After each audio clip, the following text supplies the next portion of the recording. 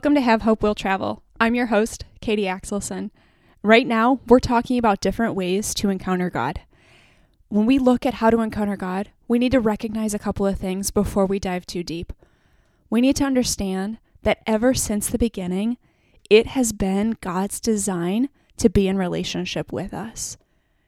Very early in Genesis, we see God walking with Adam and Eve.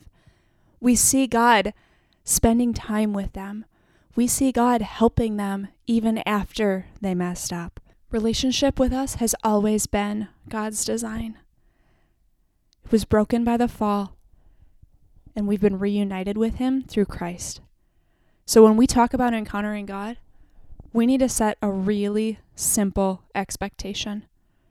We need to expect God to show up. Expecting God to show up means that when we show up to our quiet time, we expect that He's going to be there too. We set out a place for Him. We give Him a chair and a cup of coffee.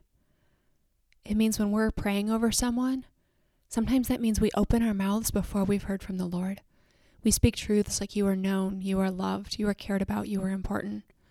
Maybe those are the exact words that the person you're praying for needs to hear today.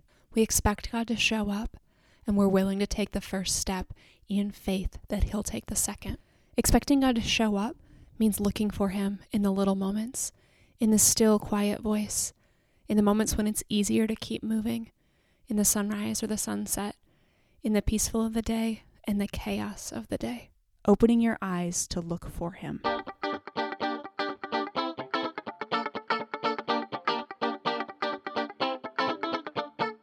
When it comes to hearing from God, we need to know how He's shown up before, so we know what to expect when we look at how He could or might show up here in the future.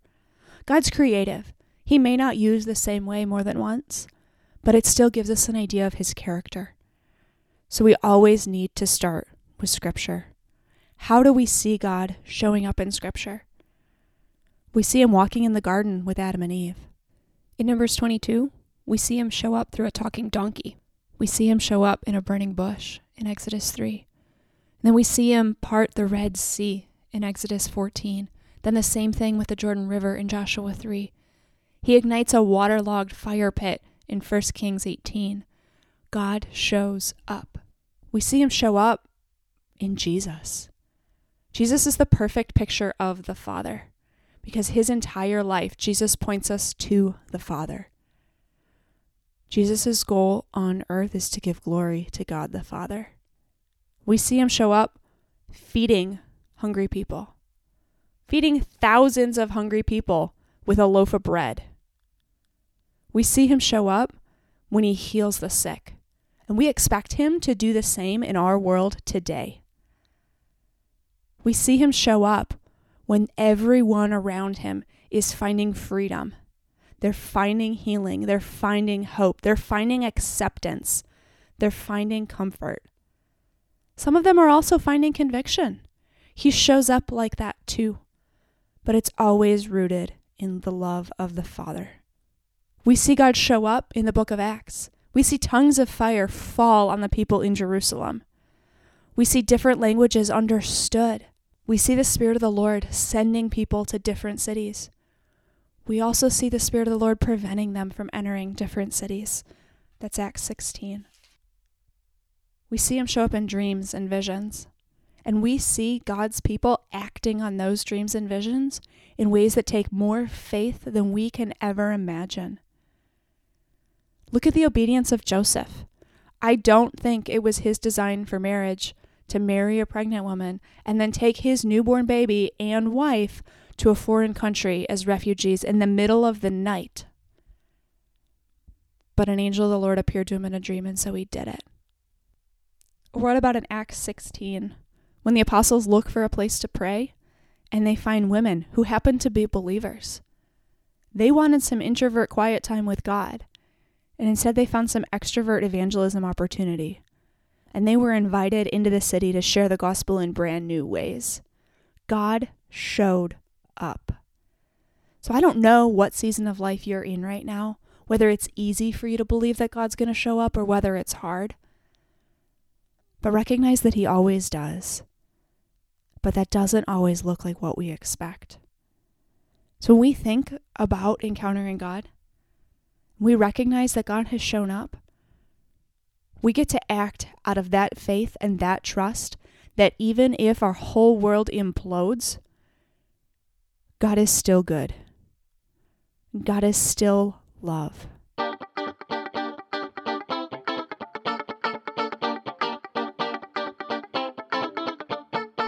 Sometimes I get asked, how do I know if it's God's will?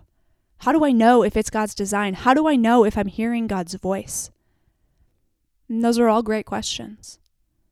So let's unpack them together. How do I know what God's will is for my life? God's will for my life is the same as it was for Jesus' life, to glorify the Father. So what does that look like in my life? Does it look like this college or that college? Does it look like marrying right now or marrying later? Does it look like taking this job or that job? Does it look like buying my house? Does it look like having roommates? I don't care. I don't know, because it looks like doing what it's going to take to draw you and those in your world closer to the Father. And if you can do that, owning your own home with a space for ministry to invite people in, that's what you're supposed to do.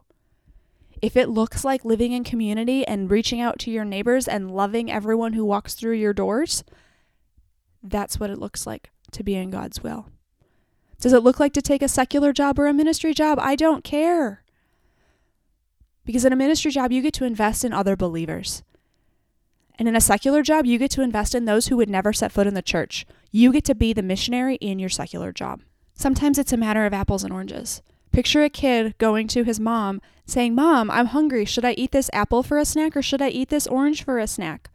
Unless the mom is planning to make an apple pie later that afternoon, she says, "I don't care, son. I'm glad you're eating a healthy snack. Pick whichever one you'd like and throw the garbage away."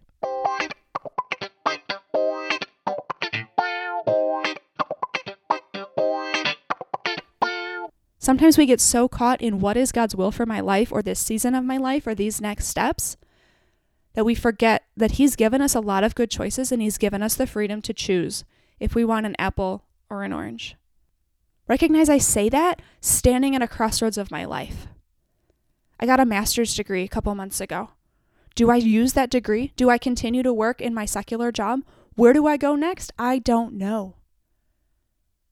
But I know that I'm going to glorify God regardless of what I do and where I go, because I know that He is still good, and I know that the purpose of my life is still to bring Him glory. Within that, there are still boundaries of what does it look like to honor the Lord. God's not going to ask you to do something that contradicts Scripture. Well, how do I know if it contradicts Scripture? You have to read the Scripture. That's the only way you're going to know if what the Lord is asking you to do is in alignment with His Word. And in Scripture, He gives you a lot of really good practical ways to recognize what His Word is. Let's read Galatians 5. But the fruit of the Spirit is love, joy, peace, forbearance or patience, kindness, goodness, faithfulness, gentleness, and self-control. Against such things there is no law. Those who belong to Christ have been crucified to the flesh with its passions and desires. Since we live by the Spirit, let us keep in step with the Spirit. Let us not become conceited, provoking and envying one another. The fruit of the Spirit shows us a picture of God. Love, joy, peace, patience, kindness, faithfulness, gentleness, and self-control. It shows us what God looks like. And it is an invitation for us to look the same. And here's the thing. It's not the fruits of the Spirit. It's one fruit. All of those things put together are one fruit. So when you read that list, love, joy, peace, patience, kindness, goodness, faithfulness, gentleness, and self-control, where are you seeing those play out in your life? Where are you seeing yourself fall short on those in your life?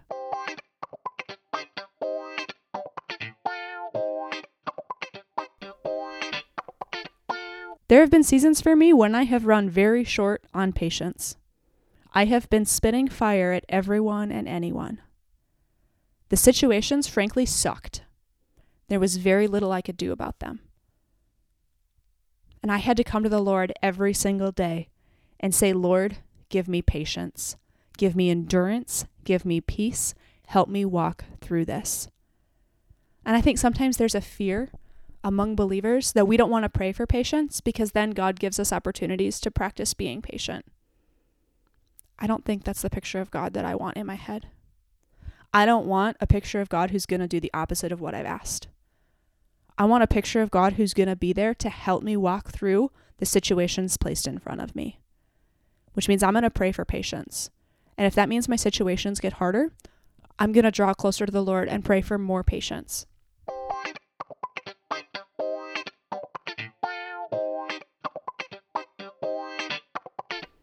That same passage says, "Let us not become conceited, provoking, and envying one another." Seems simple enough. The passage gives us a yes, do this, no, don't do that. But it looks a lot different in real life.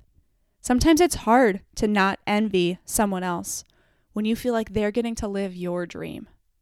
You see the opportunity that you want as well given to them instead, time and time again. You see both of you putting in the same amount of effort, and one sees bigger payoff than the other.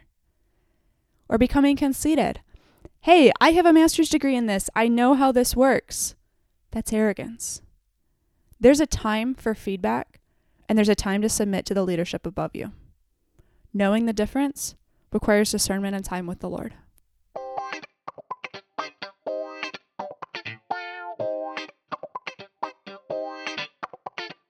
So when we think about hearing God's voice, what fruit does what I think I'm hearing bear?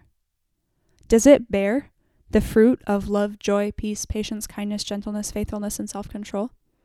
Does it bear the fruit of conceit, of envy, of arrogance? That's a good way to help me discern what's going on. When I'm hearing God's voice, does what I think I'm hearing glorify God? Is it in alignment with how we see God act in the scriptures? Is it in alignment with what we see in the person of Jesus? Does it honor God? Part of honoring God is, does it honor the other person in the room? Does it honor the person that this word is being given to? Does it honor the leadership I've submitted myself to? Does it honor, love, and respect them? Does it honor, love, and respect me? Sometimes we think that God wants us to go through hard things so that we can grow. And sometimes that's true. But God's not going to ask you to stay in abusive relationships so that you can grow. God's not going to ask you to stay in a toxic work culture. There is a time where we suffer for the kingdom of God. But in all of those times, especially in scripture, we see that the kingdom of God was strengthened and that God was with the apostles when they faced persecution, and their faith grew. When you're suffering for the kingdom, it's an opportunity to draw closer to God instead of pushing him away. And don't get me wrong, I've done both. But the scattering of the disciples in Acts 8, when they're spreading the good news all over the earth, was one of the biggest period of growth for the kingdom. And so that suffering that I'm walking through, is it still glorifying God?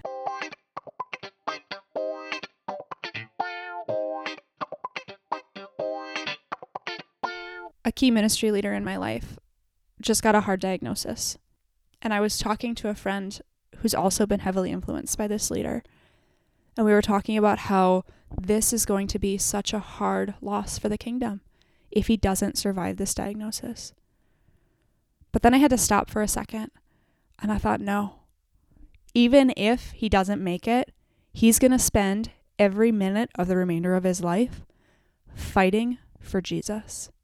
Fighting to find joy in what's going on. Fighting for the kingdom. Which means he's still doing ministry. He's just doing it right now from a hospital room. And every doctor and every nurse who walks into that hospital room is going to know that something is different. If they don't see it in him, they'll see it in his wife. And don't get me wrong, I'm confident they will have bad days. But even on those bad days, the Lord is still going to be glorified.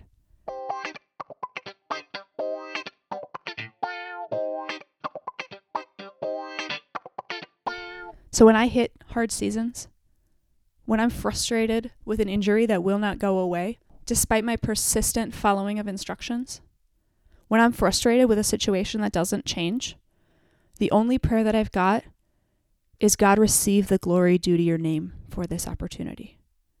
God, receive the glory due to your name for my current suffering. God, receive the glory due to your name for my obedience. God, receive the glory due to your name. And sometimes that glory does not come through me. Sometimes I'm spitting fire and I'm just as big of a problem as those who don't know the Lord. That's a chance for me to step back and to encounter God and to sit with him and to say, hey, this is really hard. I need the strength to get through another day. I did it this morning. I sat down with the Lord, jeopardized this podcast episode maybe not getting done on time, so that I could sit with the Lord and say, this is what's going on. I need your help. And I didn't walk away with all the answers. But when I sat down, I had no peace whatsoever about any of my options. And when I walked away, I still didn't have a solution, but I found peace that the Lord is with me. And the Lord is walking through this alongside me. He's going before me. He's cleaning up behind me. He's really good at damage control. He's holding my hand and we're walking together. And he's covering me and showering me with his love, regardless of how hard or how easy my situation is. Regardless of if my situation changes, he's here with me. And so I'm going to keep stepping. And I'm going to keep trusting that because he's got my hand, if I'm going the wrong direction, he's going to say, hey, Katie, let's go this way. And because my situation has not changed, tomorrow I will get up and I will do the exact same thing. And I will say, Lord, I need you. Lord, take my hand. Lord, receive the glory due to your name. Lord, let's step forward. Lord, what do we need to do to get through today? And we'll take it one day at a time. And maybe one of those days will involve a significant life change, and maybe it won't. Maybe my situation right now is so hard because the enemy hates that I'm here, because the enemy hates that I'm bringing glory to God's name. Maybe the enemy hates it, and my opposition isn't actually from the Lord. Very, very rarely is the opposition actually from the Lord.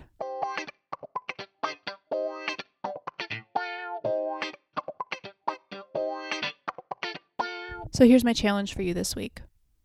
Every time you seek to encounter God, I expect you to expect him to show up. I want to know what you notice that's different. I want to know what you feel. I want to know what you see. I want to know what you experience. I want to know how he comes through, because he always does. And if you're not sure, and I want you to open the scripture, and I want you to take a look at how you see him showing up that's documented in history. My recommendation is that you start in the book of Acts. If you're not that open to all the wild Holy Spirit stuff and a plot line that looks a little bit like an EKG, start in the Gospels. Look at the Gospel of John and see how Jesus shows up to the people around him and how he loves every single person that he encounters. Hit me up. Let me know how it goes. You can find me on Instagram. I'm at Katie Axelson. Or you can email me, katie@katieaxelson.com.